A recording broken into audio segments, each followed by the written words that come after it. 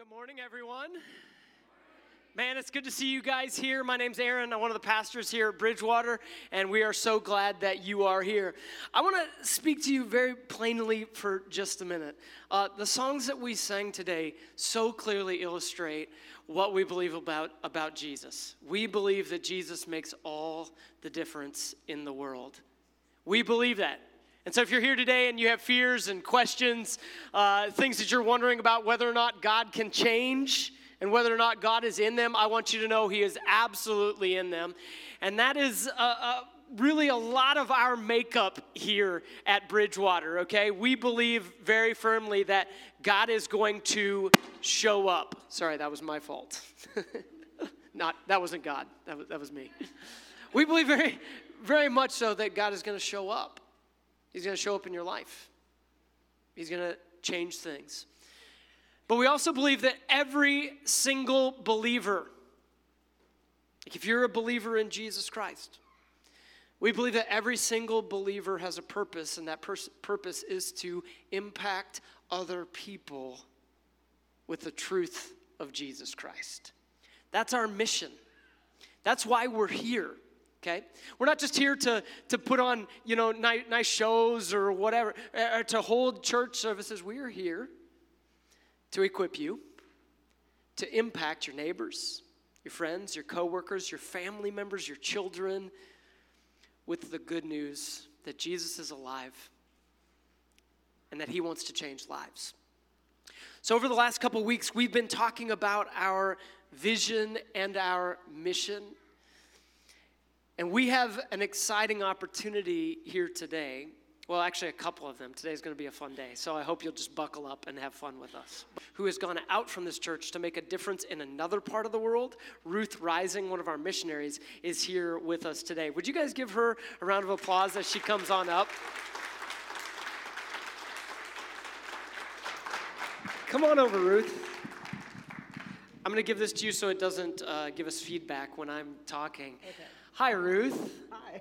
Hey, so before I, have you tell us a little bit about who you are and what you're doing, I want to just take a minute and emphasize something, okay? I don't know if that's me. Sorry, guys. Okay. Missions for us here at Bridgewater is not just something that we do overseas. It's everything that we do. It's everything that we do here. It's helping our neighbors, helping people know Jesus. But you're an extension of that. You're an incredible extension of that out of Bridgewater, and you're doing that with Bethesda. So tell us a little bit about what you do, if you would, and who you are. My name is Ruth, and I am very local. I grew up in this area, but I'm a missionary in South Africa with Bethesda Outreach Ministries, and it's a children's village that takes children that have been orphaned or who are vulnerable in some way and need foster care. And we place them into homes with Christian married African parents.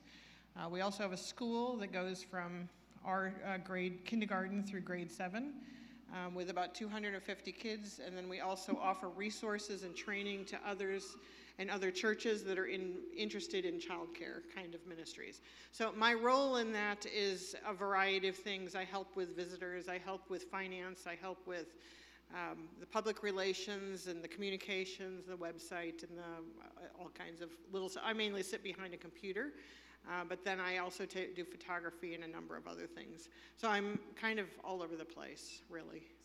Sounds like you're pretty busy. Yeah. So as at Bridgewater here, we support Ruth every single month, and as we do that, what's happening is God is using you and her and others to impact lives on another part of the world. That's pretty exciting, amen? Oh, come on, you guys can be more lively than that. Man, yes, it's exciting. I'm excited. Tell us a little bit about how we can pray for you and how we can continue just to support you in your ministry there. You can pray for us to have wisdom. Our house parents are tired. They're very busy. They have 6 to 8 kids in their homes. Parents get tired? Yeah, as you know. Yeah. But the majority, right now, about 50% of our kids are grade 9 and older.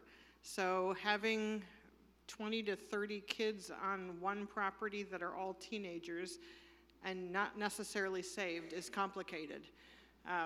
It's complicated to have one or two in your home. But to have a whole pile, our parents are tired. Our kids need to be saved. They need to see vibrant, faithful Christian living, which is up to us to portray. We are children of God, and we need to live like that and live in a way that is also attractive. And just wisdom to be able to speak into their lives when we have absolutely the opportunity. So there's so many things to pray for, but pray for our parents, pray for our kids. So Ruth is going to be with us for the day. So please, when we close the service today, you'll notice she has a table right out in the back. Please go and speak with Ruth. Also, I assume you have some things that we can take to remind us to be praying for you, right? Yeah. You know, I love what you just shared, that that many of these children need to know Jesus, and so that is something that we can be praying for and praying for strength for the parents. Okay, if you don't mind, I'd like to just take a minute and pray for you and for the ministry there. Okay. Father God, I just want to thank you so much for Ruth. I thank you that you have saved her and raised her up out of this, local area. And you've burdened her to make a difference in another part of the world. God, I pray that you would provide the needs for what's going on at Bethesda. I pray, God, that you would bring many of these children to come to know Jesus, that you would open up their hearts and their eyes and convict them of their sin and their need for a Savior, for forgiveness. We do pray for strength for Ruth and for the house parents. And God, we pray that your full power and your capability would be on display so that we would just be able to point and say, look at what God has done. We pray in Jesus' name, amen. Amen. Thank you, Ruth. We are so glad that you're here. Appreciate it.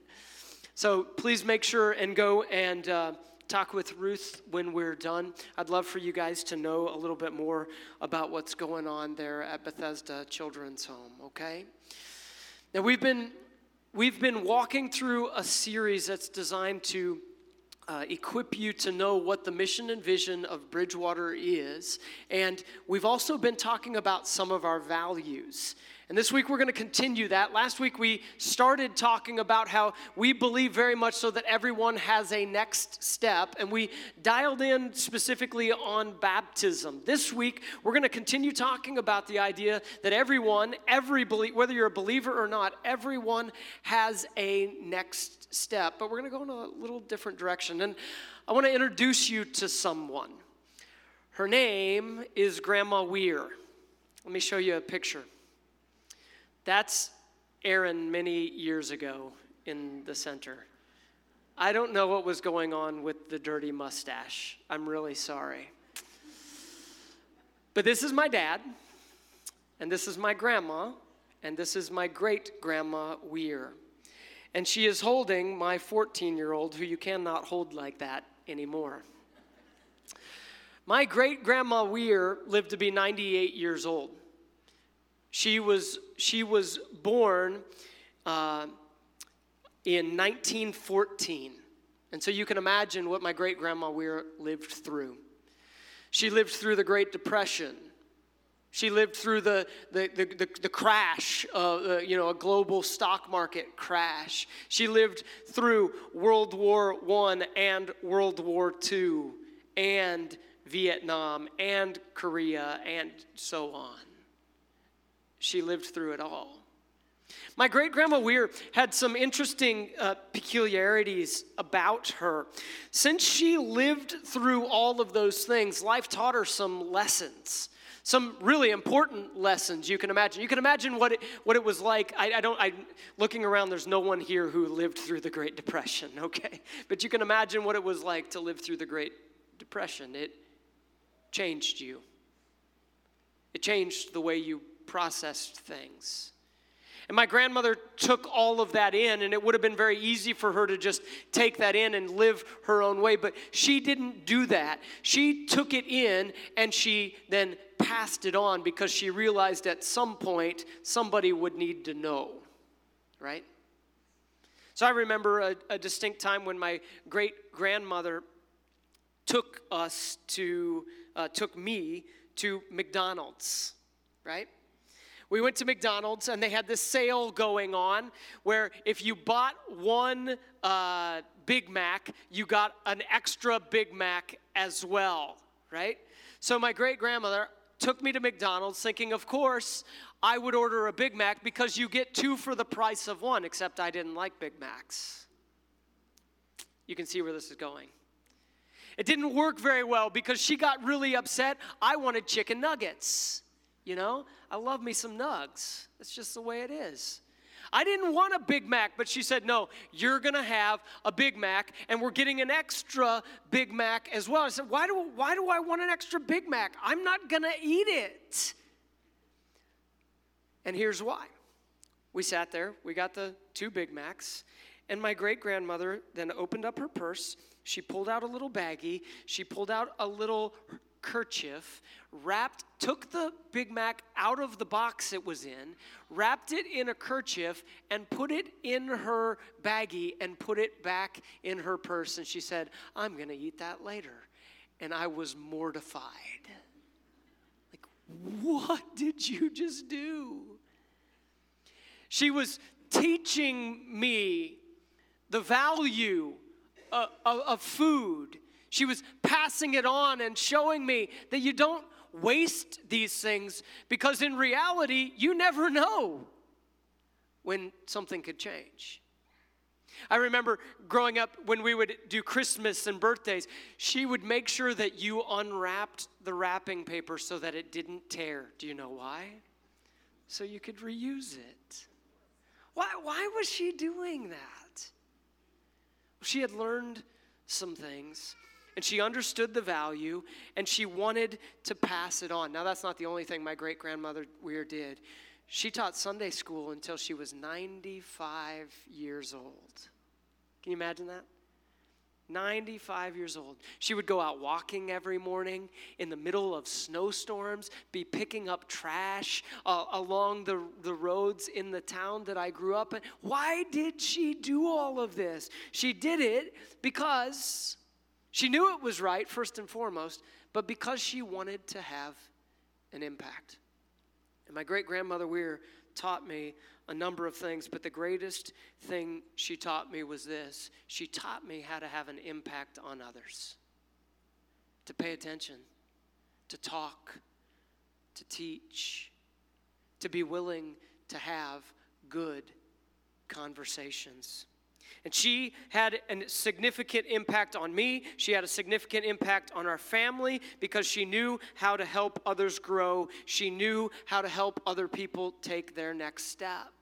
So when we think about the idea of everyone having a next step, I want to wrestle with a question that goes a little bit different direction today, one that my great-grandmother taught me. It's this: is your next step to help someone else take their next step? What if your next step is not just about you? Like here in a little bit, we're going to see somebody go public with their faith.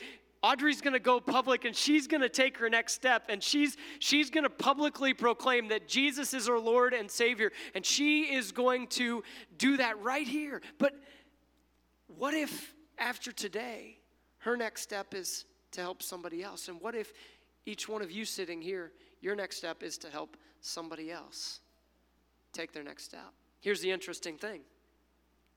The scripture actually calls you to that if you're a believer in Jesus Christ. Did you know that? There's a whole section of the New Testament called the pastoral epistles. Big words to describe letters written to a couple of very young pastors, okay? One of them, his name was Timothy, another, his name was Titus, and a man named Paul, who had trained them, who had invested in them, took the time to teach them what it would look like to be a pastor. He wrote them these letters just so they could, pour into other people. And in 2 Timothy chapter 2, Paul calls Timothy to take somebody else under his wing and to teach him the ropes. And in the same way, he calls you and I to bring somebody else under our wings and to teach them the ropes about following Jesus. Look at what Paul says to Timothy. He says this in 2 Timothy chapter 2. In fact, if you have your Bible, go ahead and open up there, or you can see it up here on the screen.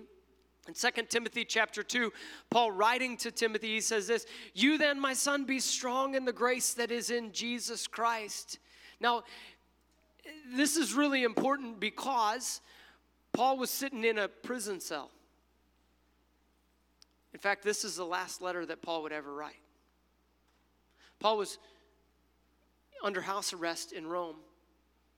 And shortly after this, probably about AD 58, 59, Paul would die for his faith at the hands of Nero because he was unwilling to turn away from teaching about Jesus. So he writes to his protege, and he knows he's about to die. He knows he's about to not be able to help Timothy anymore, and so he tells him, listen, be strong in the grace that is in Christ Jesus. And I love this because so often I want to tell people, hey, be strong, but the issue is not you and I being strong. The issue is you and I learning to rely on Jesus. The issue is you and I learning to trust that God has a plan and that God is at work. And I realize that week in and week out, you come in here and there's been things going on in your lives that have been hard, and you're wondering, what in the world is God up to? I have those things too. But the first thing Paul calls us to do is to trust God, rely on His grace. He's never let you down yet. Rely on Him. And then he goes on and he says this, "And the things that you have heard me say in the presence of many witnesses, entrust to reliable people who will also be qualified to teach others." So really there's two things that Paul's calling us to in this text. First and foremost, like I said, he's calling us to rely on Jesus. And secondly, he's calling us to relay what you know to others. Those are the two things he's calling us to do, to rely on Jesus and to relay what you know to others. So, here's what I know about me.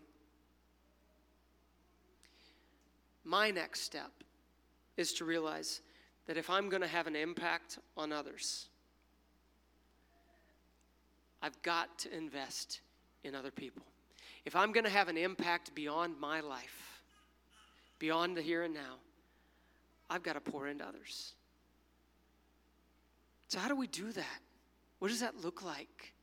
Well, Paul wrestles with three questions, and he gives three answers to these questions in the text, and I'm just going to walk you through them. The first question is this: who should you invest in? If you're a believer in Jesus Christ, it might be easy to go, well, who in the world should I invest in? What's going on in my life? Well, go back to verse 2. Look at what it says. It says this: "And the things that you have heard me say in the presence of many witnesses, entrust to reliable people."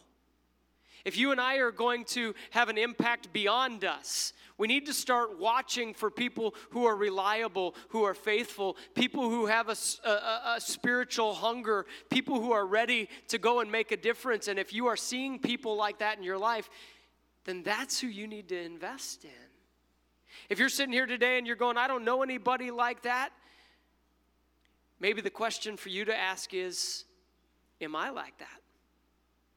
Am I hungry? Am I faithful? Am I reliable? And then maybe somebody can take you under their wing so that you can continue to have an impact. You know, reliable people, as I said, are people who show faithfulness and they show potential. Who do you see in your life who has potential? Who's in your small group? If you're not in a small group, get in a small group and start watching for people who have potential so that you can share and pour into them. Look at your children and what God is doing in their lives. Look at the people who are at work. Look at the people who are around you and start asking, God, what are you doing?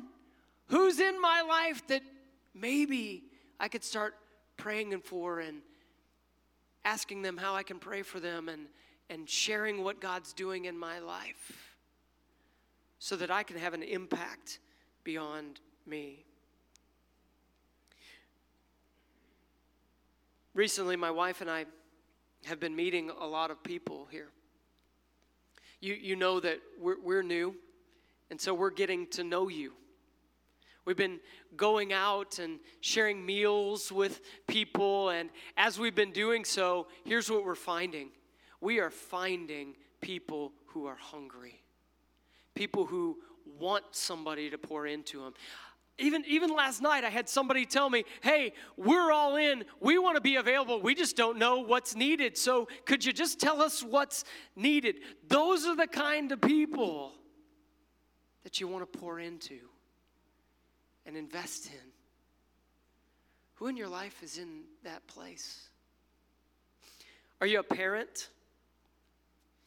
If you're a parent, you might say, well, my kids aren't really reliable. No, I get that. I get that. But you're training them to be. You can pour into them and teach them the truths of God's word so that they will be able to grow up and be reliable. So question number 1, who should you invest in? The text tells us, entrust it to reliable people. Question number 2, what should you say? Well, look at what the text says. It says in verse 2, and the things that you have heard me say in the presence of many witnesses, entrust to reliable people who will also be qualified to teach others. The things that you're hearing, so what Paul was saying to Timothy, you've been around as I've been teaching you. I've been teaching you the foundations of God's word. I've been teaching you the truth of the gospel. The things that you have already learned, pass those on to somebody else. Which begs the question, what are you learning in God's word? What's he teaching you? One of the things I'm learning to do right now is when I study the word for myself in the morning, to write a few of those things down on a piece of paper and to leave it for my oldest son and say, hey, son, look at these verses. Would you walk through these? And then we have a couple of questions to interact with, you know. I wonder what would happen if when you leave here on Sunday, you'd take one thing with you and you'd say, I'm going to pass that on to somebody else. If you take one verse and just have a conversation about it, I wonder what would happen. You see, all you need to be is one more step ahead of the person that you're talking to. All you need is one day's learning. That's all you need. And then you can talk about it and have a discussion about it. I get it. Parents, sometimes we're overwhelmed to talk to our kids. We're scared. We wonder whether or not we'll have the right things to say. We're scared to talk to people at work. We're nervous about having these conversations. But all you need is one truth. Have a conversation about it. And then watch God work. That's all it takes. So my question for you is this. What are you learning? If you're at a place in your life where you say, I'm not really studying God's word, and I have good news. We have some tools right out at the Welcome Center for you. We have the On-Track devotionals. Take one, grab it, go home, and start using it so you can be in God's word. And then you're going to be able to help someone else take their next step. And then you're going to be able to be up here helping baptize somebody else, right? I believe that that's what God will do. Look at the end of that verse 2. It says this. And the things that you've heard of me say in the presence of many witnesses, entrust to reliable people who will also be qualified to teach others. What are they teaching others to do? What are we teaching others to do? We are teaching others how to obey God. Just like we talked about last week in Matthew 28. At the end, right as Jesus ascended back to heaven, Matthew 28, Jesus said this to his disciples. He said, and teaching them to obey everything I have commanded you, and surely I am with you always until the end, the very end of the age. That's what Jesus said. So what are we teaching? We're teaching people to obey God's word and to do what he says. We're holding one another accountable. I had a friend in college. His name was Jason. And Jason had this knack for asking me the hard questions. You ever had friends like that? He had a knack for just pulling me aside and saying, Aaron, how's this going on in your life? And how's things going in this part of your life? And it was usually the thing that I didn't want to talk about, right? You see, the things that we don't want to talk about are probably the things that we need to talk about. The relationships, the things going on are probably the things we need to talk about. Why? Because what we're trying to do is we're trying to teach people to obey God's word and to follow Christ, and that takes accountability. Who can you ask those questions? So, question number 1, who should I be talking to? Question number 2, what do I talk to them about? And question number 3, how do I approach it? Well, the text tells us. But the first thing the text tells us is this. It tells us to not get sidetracked and to make sure we stay focused like a soldier. Look at the text, verse 3. Here's what it says. Join with me in suffering like a good soldier of Christ Jesus. And then verse 4. No one serving as a soldier gets entangled in civilian affairs, but rather he tries to please his commanding officer. He's saying, don't get sidetracked. Many of you were in the military. You went to boot camp. What happens when you get sidetracked? It doesn't go well. It's a little thing called push-ups or running or other physical ventures. So what do? You learn to be focused. You learn to stare straight ahead, to not move, to say yes, sir, no, sir, to do exactly what they tell you to do. Why? Because you understand what's at stake. They're trying to equip you for war. They're trying to make you ready. I think many of us forget that we are actually at war. This is war. But we're far too comfortable. And we get sidetracked. We get sidetracked by our hobbies. We get sidetracked by Netflix. We get sidetracked by work. We get sidetracked by excuses. We get sidetracked by our struggles and by laziness, by money, and who knows whatever else, simply by the pursuit of the American dream. And Paul says, don't get sidetracked. Don't get sidetracked from the need to have spiritual conversations.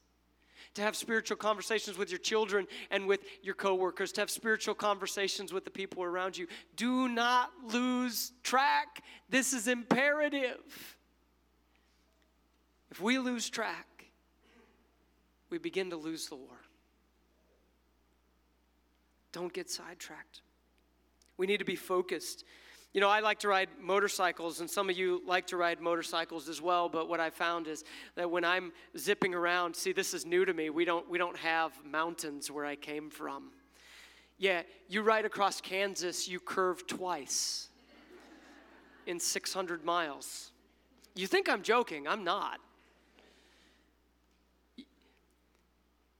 What I found here is that if I'm riding my motorcycle, heading down to Montrose or wherever I'm going, if I let my mind begin to wander and I start thinking about all sorts of things, you know what happens?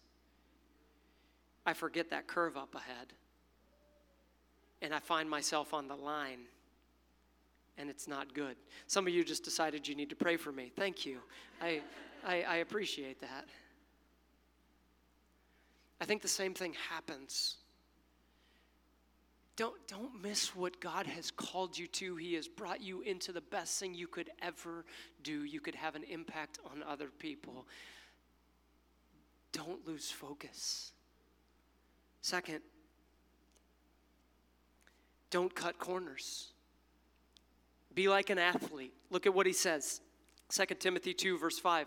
Similarly, anyone who competes as an athlete does not receive the victor's crown except by competing according to the rules. Listen, when we start overlooking things in our own lives and we start overlooking them in others and we don't have spiritual conversations about them, we start to drift.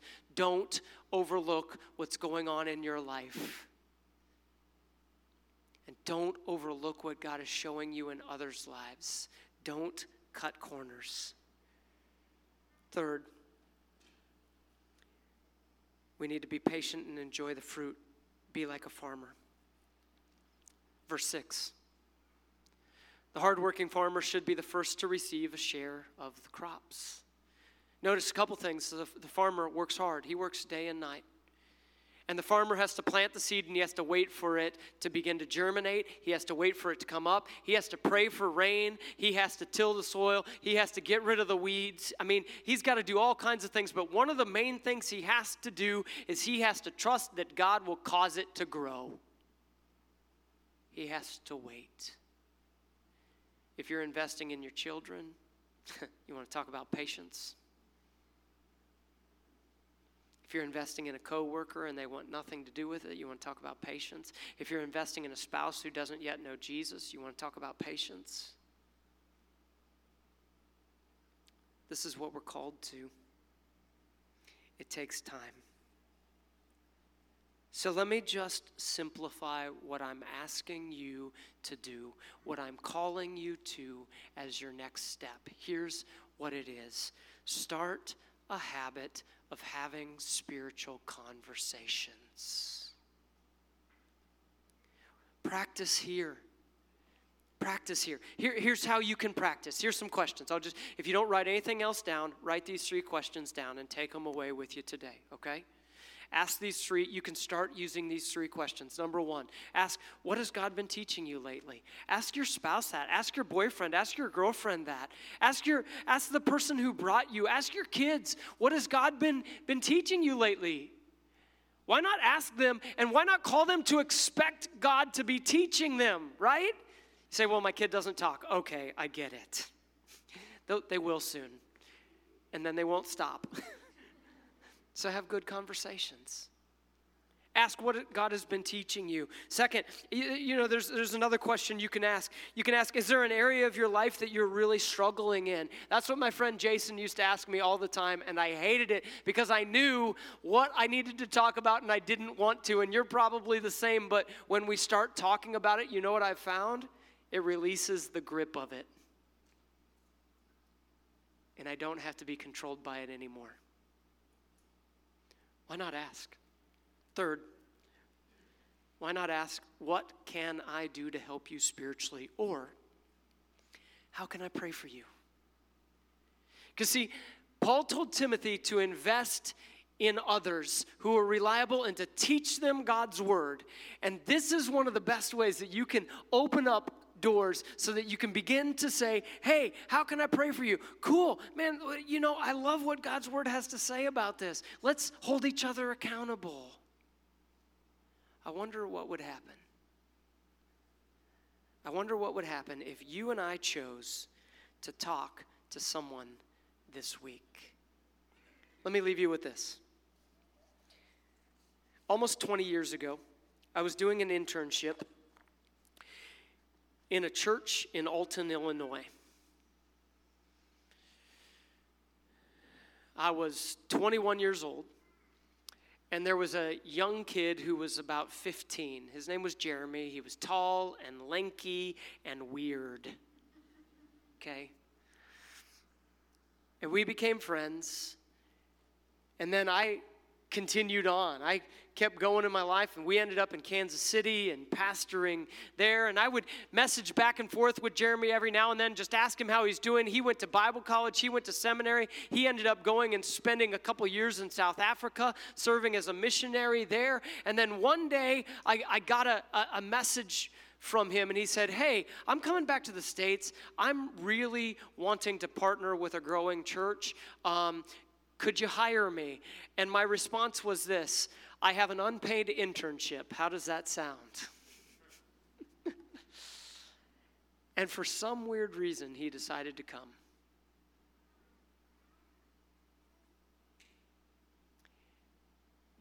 He started learning alongside us. He was growing like a weed, soaking it all up. And eventually we hired him to be our youth pastor at the church that I used to be involved in. And you want to know what the most amazing part of it all was? It's this. He started pouring into my son. Somebody who I started pouring into 20 years ago. Somebody who I started having spiritual conversations with 20 years ago. Started pouring into my 14-year-old. so that he would love Jesus more. I share that with you because the conversations that you are having right now, they're bigger than you. What if you started having spiritual conversations? I believe God would use you. Let's pray. Father God, I want to thank you for the fact that you've been good to us and that you have made a significant impact through Jesus. And we now have hope. We now have peace with you because of Jesus. But God, I pray that we wouldn't be content for us to just have that. I pray that we wouldn't just be people who just take it in, but instead we'd be like my grandma Weir. We would be people who would pass those lessons on and have spiritual conversations so that we'd be able to impact others. God, thank you.